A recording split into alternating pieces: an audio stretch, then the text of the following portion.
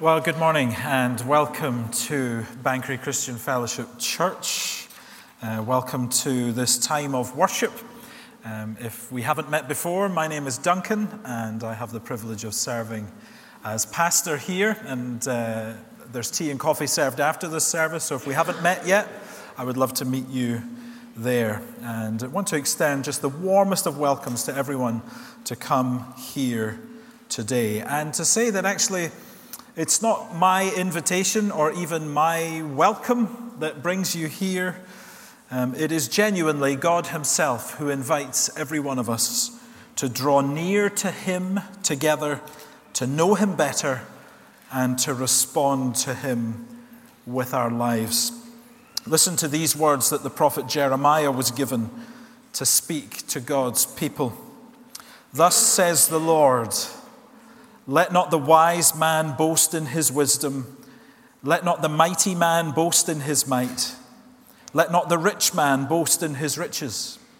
But let him who boasts boast in this, that he understands and knows me, that I am the Lord who practices steadfast love, justice, and righteousness in the earth. For in these things I delight, declares the Lord. We must not hear these words as a list of demands that God makes of us.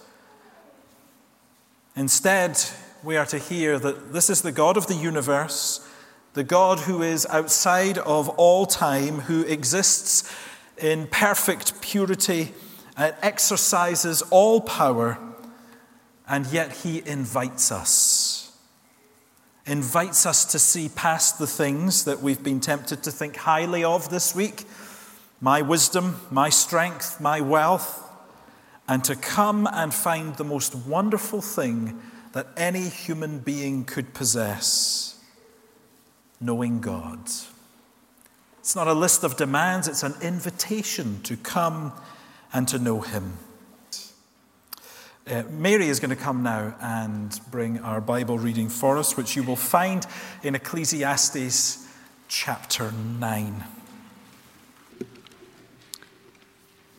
So Ecclesiastes chapter 9, verses 1 to 12.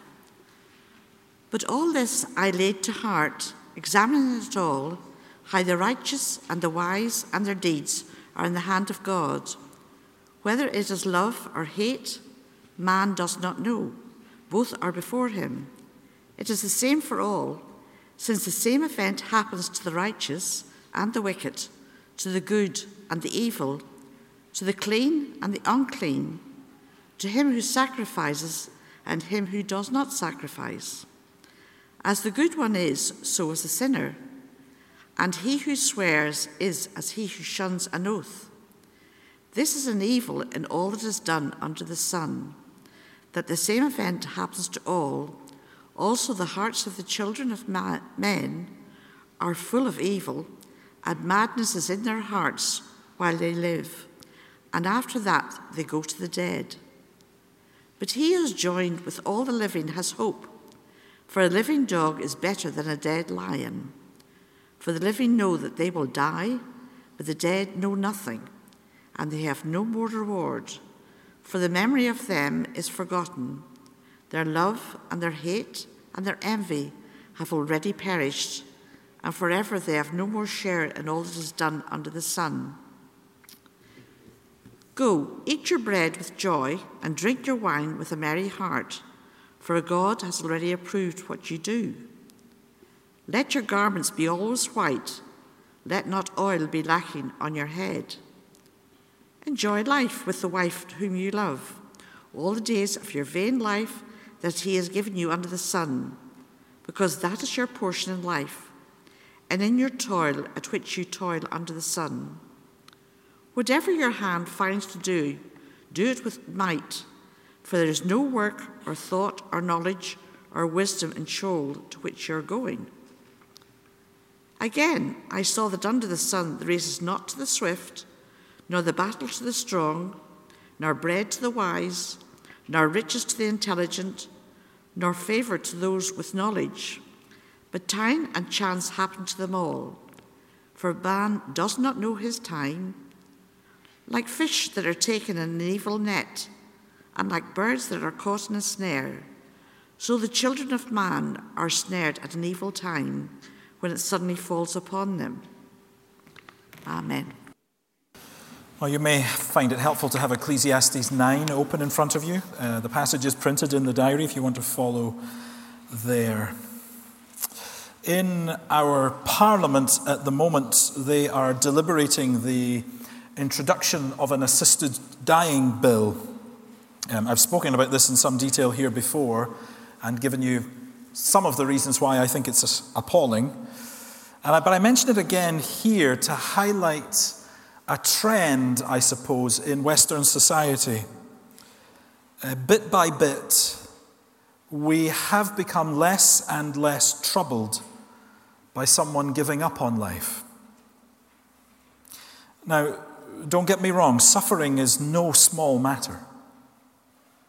Chronic pain is not something to make light of. We must always engage in this sort of debate with sympathy and understanding. But that seems to have now moved to a conviction that the solution simply to end life is now the rational and, in fact, the common sense option.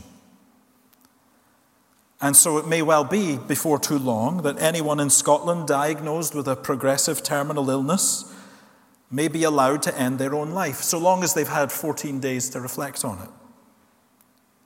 Now, there is an obvious flaw here, more than one, but here's one for you. The obvious flaw that stands out to me is that there is not one of us in this room that does not have a terminal illness. We are all heading to the inevitable destination of death, and there is no realistic likelihood of recovery. When someone wants to end their life, that is tragic. It is devastating, and I pray that we never lose that sense of shock and grief and that urge to want to show someone that their life is precious, even if they can't see it right now. Your life is precious. And this part of the Bible that we're looking at today says we need life. We've been given life for a reason. And that it's only in life that we can find true hope. Because if we haven't found that hope in life, we will certainly not find it in death.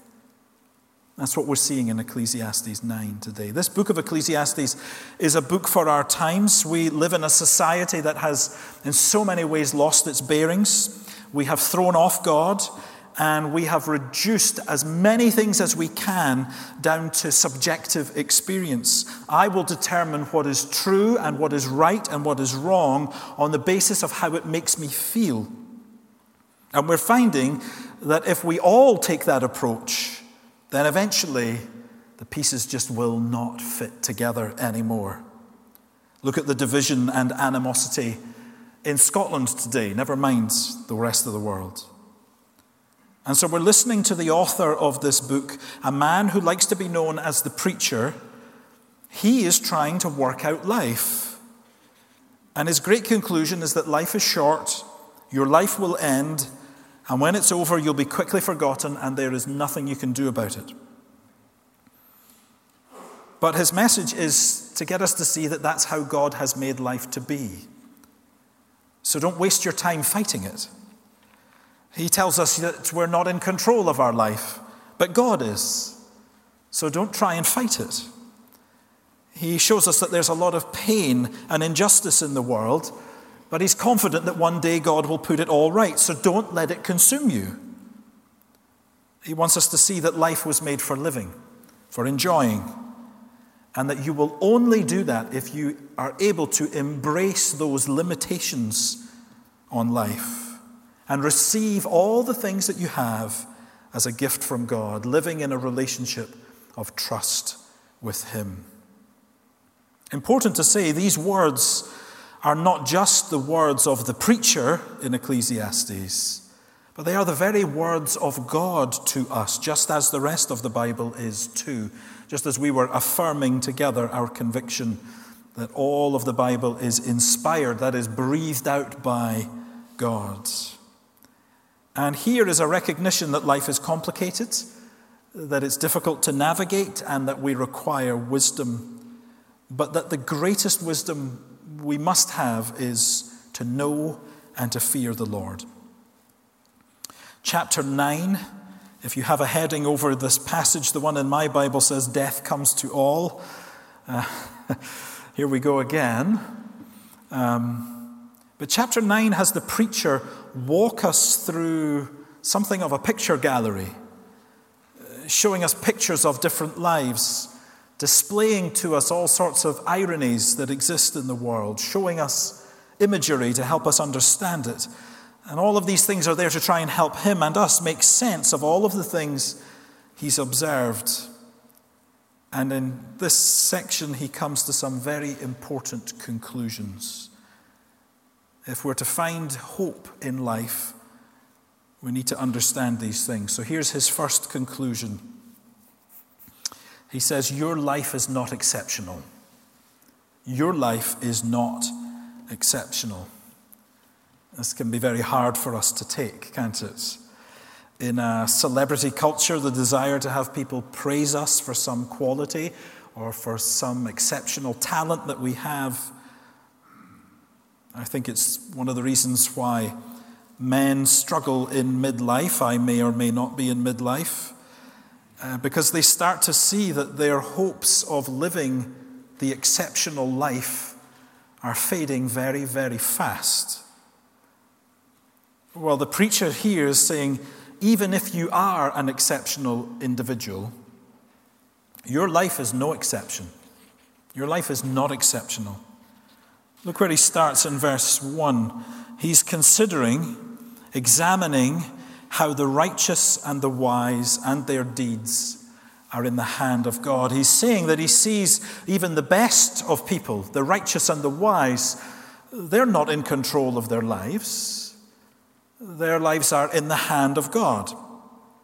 Verse 1 still, and whether it is love or hate, man does not know, both are before him.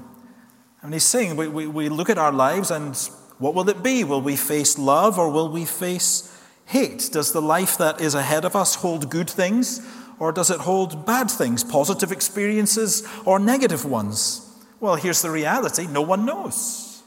It's not in our hands to know those things. And when the preacher walks us through the gallery to show us that that's the same for everyone, that's exactly what he finds. So he says whether you're a good person or not. I mean, just look at some of those categories that he mentions. Whether you are righteous or wicked, whether you're good or evil, the good and the sinner, whether you're a good person or not, doesn't make any difference. Whether you're a religious person or not. Verse 2, he says, to the clean and the unclean, to him who sacrifices and him who doesn't sacrifice, the one who swears an oath and the one who refuses to swear an oath. What's his conclusion? He says the same event, still verse 2, the same event happens to all. And he says it again in verse 3, the same event happens to all. Love and hate, good things, bad things, delight and despair. Whatever kind of person you are, life will unfold in a way that you cannot predict and that you certainly cannot control. Look at verse 3. He says, everyone has hearts full of evil and madness or foolishness while they live. Now that word evil is not actually being used in the sort of way we would tend to use the word evil today. This isn't a moral category in his mind. He's referring to those times when harm comes to us. And this is what life is like. The human heart is battered and weighed down by the hardships and sadnesses of life, whoever you are. And then what happens? The end of verse 3, after that, they go to the dead. But there's more here than that. Because actually, even when you think life is predictable, you find that it's not. This is what the preacher picks up towards the end of the passage, verses 11 and 12. He says that he saw the race is not to the swift, nor the battle to the strong, nor bread to the wise, nor riches to the intelligent, nor favor to those with knowledge, but time and chance happen to them all. He's saying there, as he's observed life, he would expect, he would predict that the fastest, the strongest, the smartest, these would be the ones who would always come out on top. But as he's surveyed life, he sees that that's not actually always the case. And you know that to be true as well. Life is such, I'll test the age of some of you here, life is such that sometimes Foynaven wins the Grand National. Sometimes Leicester wins the Premier League. Sometimes the British Army defends Rorke's Drift. And sometimes, even though you did everything you could to prevent it, a season of life comes your way that you could never have predicted and which rocks you to the core. For man does not know his time, verse 12. Like fish taken in an evil net, birds caught in a snare, it suddenly falls upon him. And I wonder if as we read that selection of this part of Ecclesiastes 9, we wonder maybe our own society, maybe it's not so far wrong to encourage people who want to leave this life early.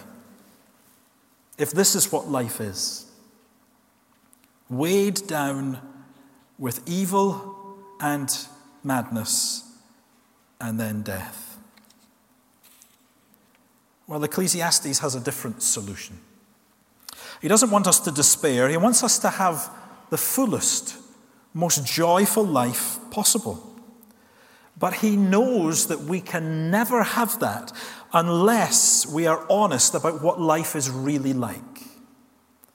We so easily delude ourselves into saying, well, that will never happen to me.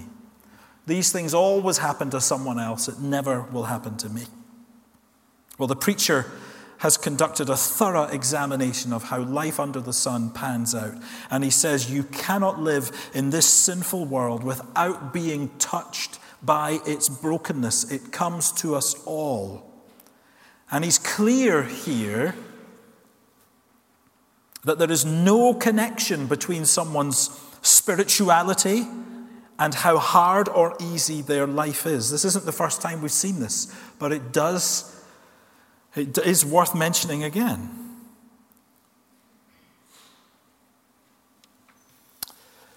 The reality of the preacher's words is to say, don't kid yourself. If you have faith in God and you're faithful to your religious duty, then that will bring many positive things to your life. But in terms of whether you face happy or sad news, peace or tragedy, there's no way for you to predict that. These things, he says, and let me add, the Holy Spirit says through this page of Scripture, come to us all. So those who say that the Christian should expect to flourish materially and to never be sick, they fly in the face of reality, but worse than that, they fly in the face of the Word of God. Because this is what life is like under the sun. So if you have been to that appointment to receive that diagnosis, if you've received that knock on the door to tell you about that accident, if you're the one who has come home to find that letter sitting on the table, if you have been almost consumed by depression and anxiety, if your heart has been weighed down by life, it is not because God is punishing you. It is not because God disapproves of you. It's because this is what life is like under the sun in a sin-cursed world.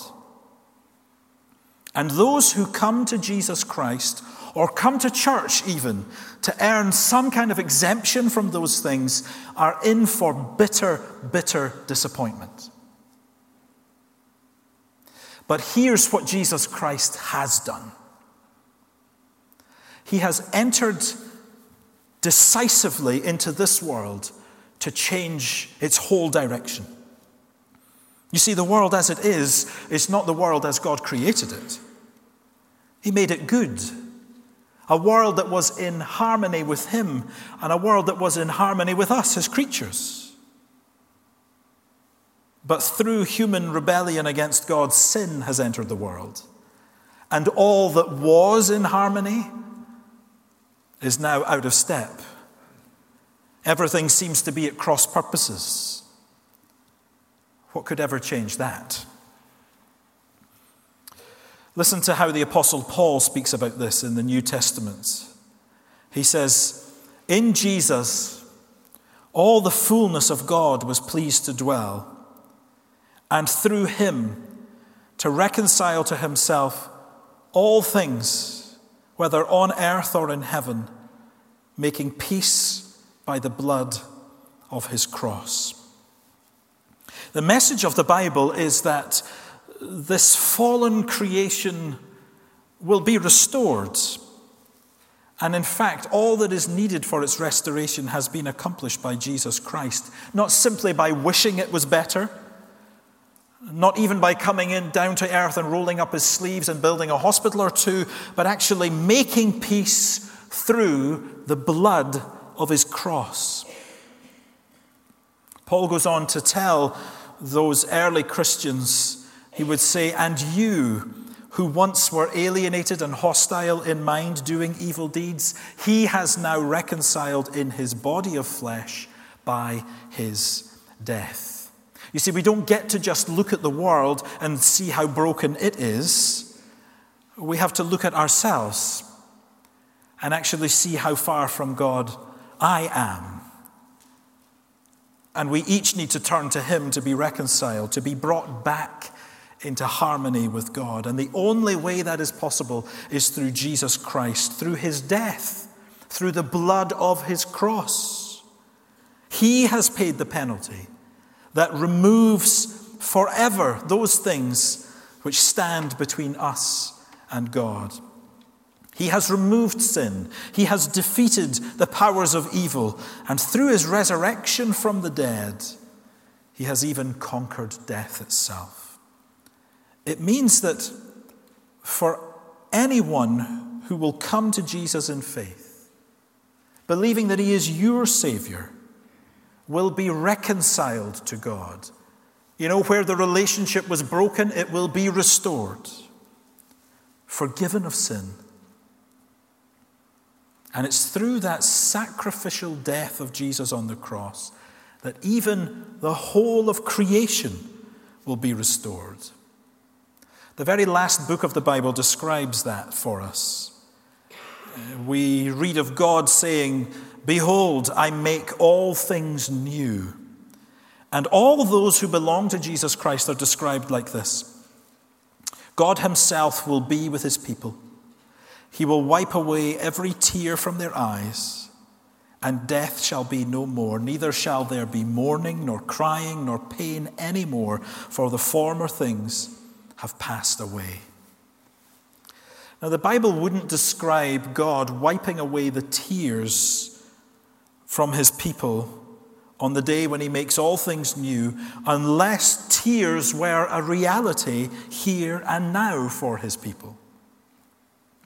Here is the Christian hope, that there is, in fact, hope, that there is a day when all that is wrong will be put right, and that all of the ways our hearts have been touched and weighed down by the sadness of life will be fully comforted and healed. And all of that is wrapped up in a person, in Jesus Christ. To see the book of Ecclesiastes as a pessimistic book is actually to only half read it. Its negativity is the key that opens the door to seeing the true value and the true joys of life. So as we've reflected, we're all destined to die. There's no way around that. But for all of the uncertainties and sorrows in life, Ecclesiastes here in chapter 9 says, it is better to cling to life. We should plead with those who give up on life. Because here's the other great conclusion. He says, where there's life, there's hope. So live. He says, where there is life, there is hope. So live. You could be a mighty warrior who bravely led many into valiant battle, perhaps secured great victories, returned home lauded, remembered by a grateful nation. A state funeral is due for such a hero. Then imagine that there is another person, some anonymous citizen, who gets on with a day job that no one notices, who influences almost nobody, who goes from repetitive day to repetitive day, and he finds himself watching the state funeral of this great military man. And he says to himself, oh, I wish that was me. But in fact, who would you rather be?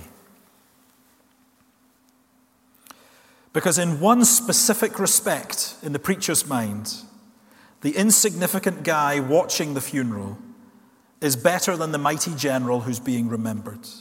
For one reason. Because he's still alive. He's still alive. The preacher here uses a different analogy. He says, a living dog is better than a dead lion. He's making a specific point about how the one who still has life is better. Because the one who still has life still has a chance to learn how to live life. Still time to learn that he's going to die. That's what he says in verse 5. The one who's joined with all the living has hope. A living dog is better than a dead lion. That's verse 4. Verse 5, for the living know that they will die, but the dead know nothing, and they have no more rewards.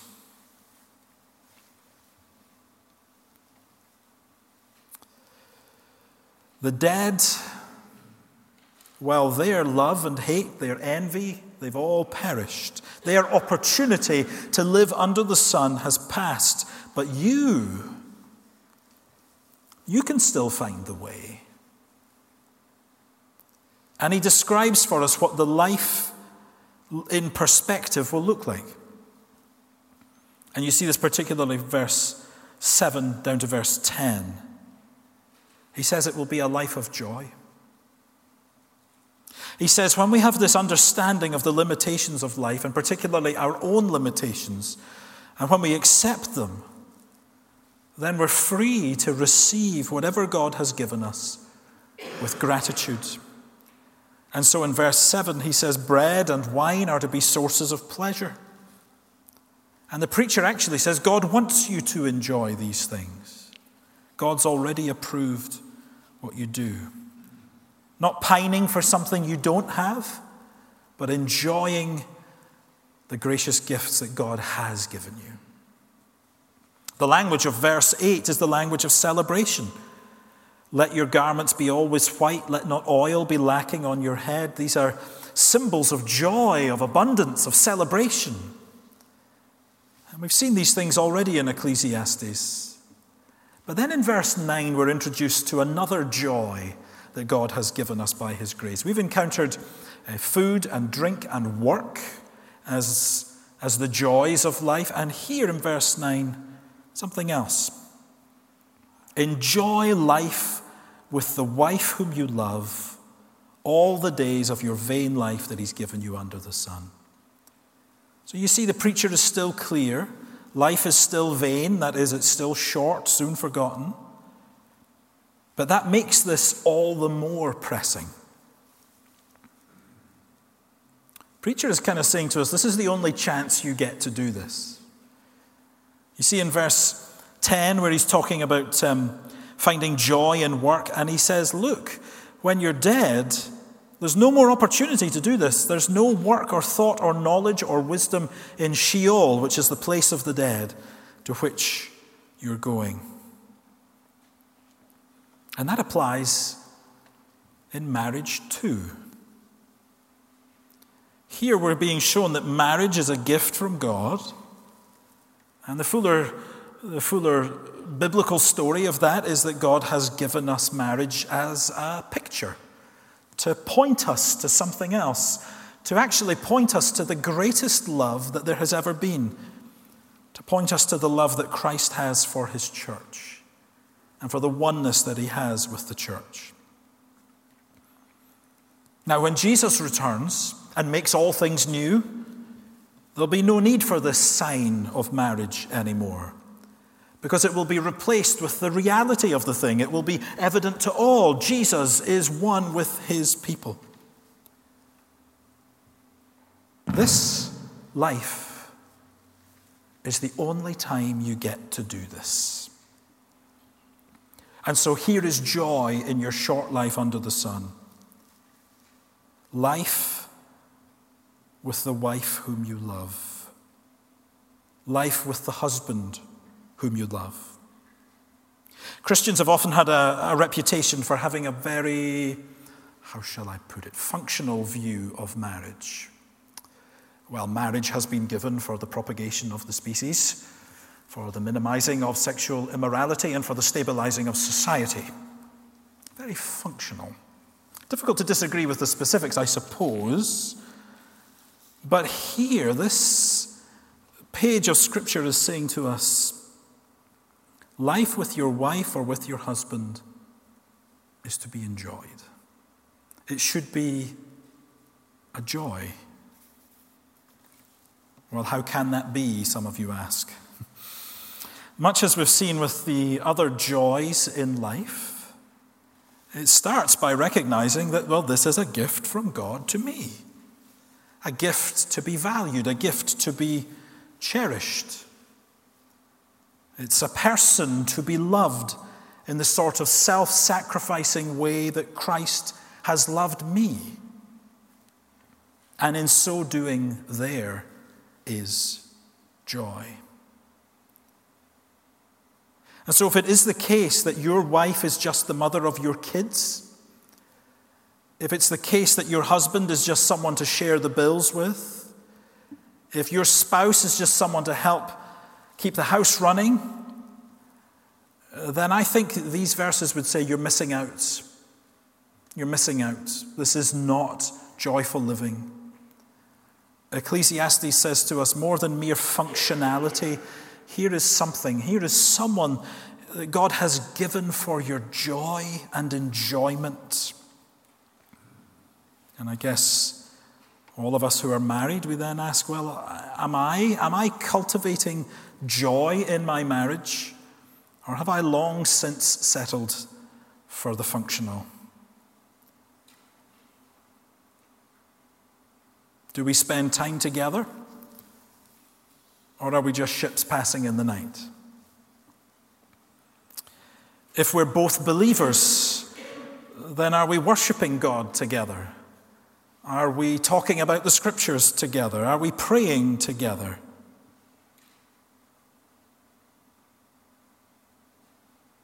Maybe your husband or wife is not a Christian. And we pray that they too would come to know this greatest joy of knowing Jesus. But yet there is still the joy of loving and serving and living with this other person God has given as a gift to you. There are many Christian marriages where there is duty, but little joy. I think God is saying, don't settle for that. There's no marriage in heaven. Jesus said so. This is the only chance you'll get to honor Jesus, by finding joy in marriage. Don't waste it. So maybe you set yourself the challenge. I promise I'll do this. Sit down with your loved one today and ask, how can we cultivate joy in this relationship? I think this principle isn't restricted to marriage, by the way. It surely applies to all the relationships that God has given us. The relationship between children and parents, brothers and sisters. There's joy to be found here, even in this vain life under the sun. And here is one of the places you'll find it. Relationships. God's given them to you for your joy. Enjoy your food, enjoy your drink, enjoy your family, enjoy your work. These are the joys of life. But only when they're enjoyed as a gift from God and enjoyed in relationship with Him. And to ask the question, Lord, how do I then honor you with this gift that you've given? Whether that's food or drink or work or marriage or family. But in the midst of all of that, the uncertainties of life remain. To us, as the preacher puts it in verse 11, they feel like chance. Interesting there, he says, time and chance happened to them all. But in fact, the preacher's already revealed his convictions way back in the first verse that we looked at. His conviction is that we are in the hand of the Lord. And I wonder today how that makes you feel.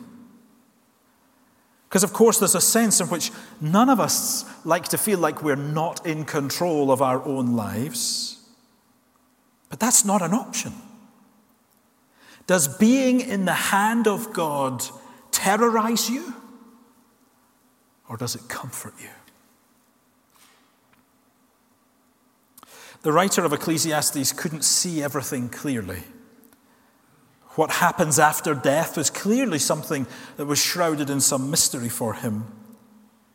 He could see that there was judgment. He was confident that it would be well with the righteous, but the specifics God hadn't yet revealed.